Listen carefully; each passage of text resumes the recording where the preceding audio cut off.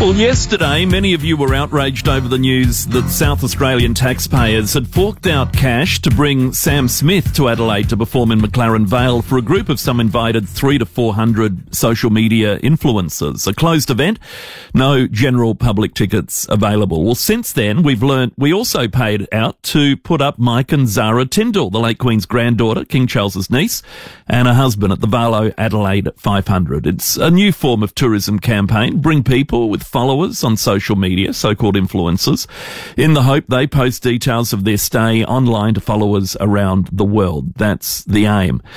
Well, from what we can work out, 5 photos, 2 by the Tyndalls and 3 by Sam Smith. But obviously their followers would have put pictures up as well, though. But the details of the spending of our money remains a secret. That's the key point. We can't be told how much it's costing us.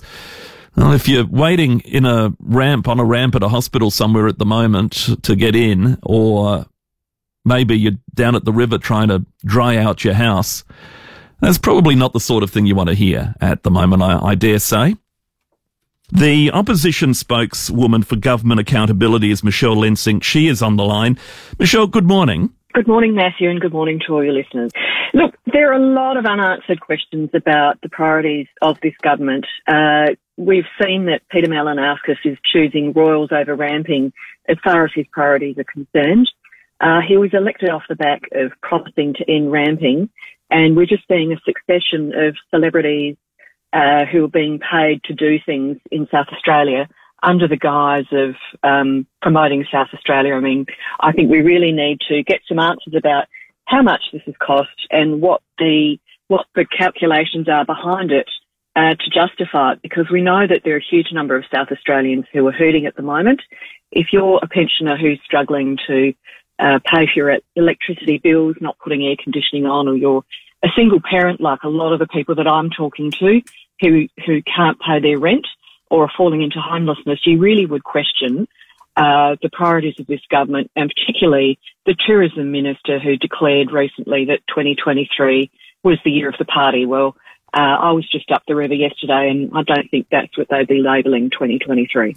And that's the thing. If you're in the Riverland and you're affected by flooding, and okay, there's grants available and all the rest and assistance and everything, but you'd be pretty dismayed, wouldn't you, to find out that we're paying people to come along and essentially party at these glam events, but you're waiting on your handouts to come. Well, that's right. It almost looks like, the Malinauskas ministers are dancing while the river's flooding and those sorts of things. It's extremely poor taste.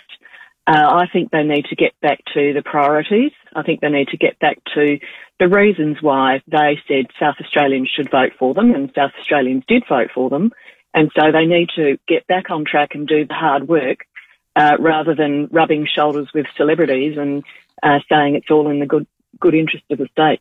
All right. So do we have any idea? I mean, you've had a stab at figures from the Sam Smith management website that shows he charges a minimum of essentially $1 million to appear. Any idea how much Zara and Mike Tyndall would have cost?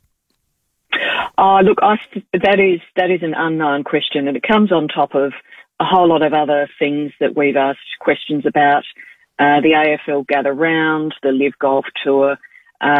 We know the government overspent on the Adelaide 500 by nearly $14 million. So isn't that though? I mean, to be fair, there isn't that because the previous government, the government you were a cabinet member in, sold a lot of the infrastructure? Well, I don't think the infrastructure would have come anywhere near that sort of amount.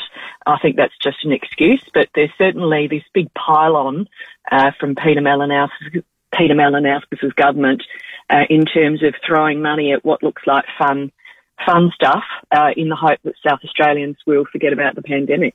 All right, so more focus as far as you're concerned on ramping, less on parties. Oh, absolutely. I mean, governments are there to do serious things. Certainly in my term, we did lots of serious things, and I think these guys need to grow up, frankly, and just get on with it and fix the things they promised to fix. And you're saying if you return to government at the next election, you won't be blowing money on celebrities coming and holding rock concerts? Is that essentially it? You won't be inviting royals, maybe already in the country, as I understand these two were, to attend a function in Adelaide? Oh, absolutely. Look, I'd love to see the workings behind how many people these funds supposedly attract, through Instagram or TikTok. I mean, trying to say that directly results in people coming to South Australia and therefore contributing to our economy, I think is really very dubious. And though that sort of calculation needs to be out in the public domain so that South Australians can make that judgment for themselves. It's new age marketing, I suppose. Should we not be trying this sort of thing? Oh, look, we do need to try things, but they need to be based on a very firm business case. And there's no firm business case out in the public domain. I mean, somebody in the government has made these decisions to spend millions and millions of dollars on celebrities, and we want to see the business case. All right. Michelle Lensing, thank you for your time this morning.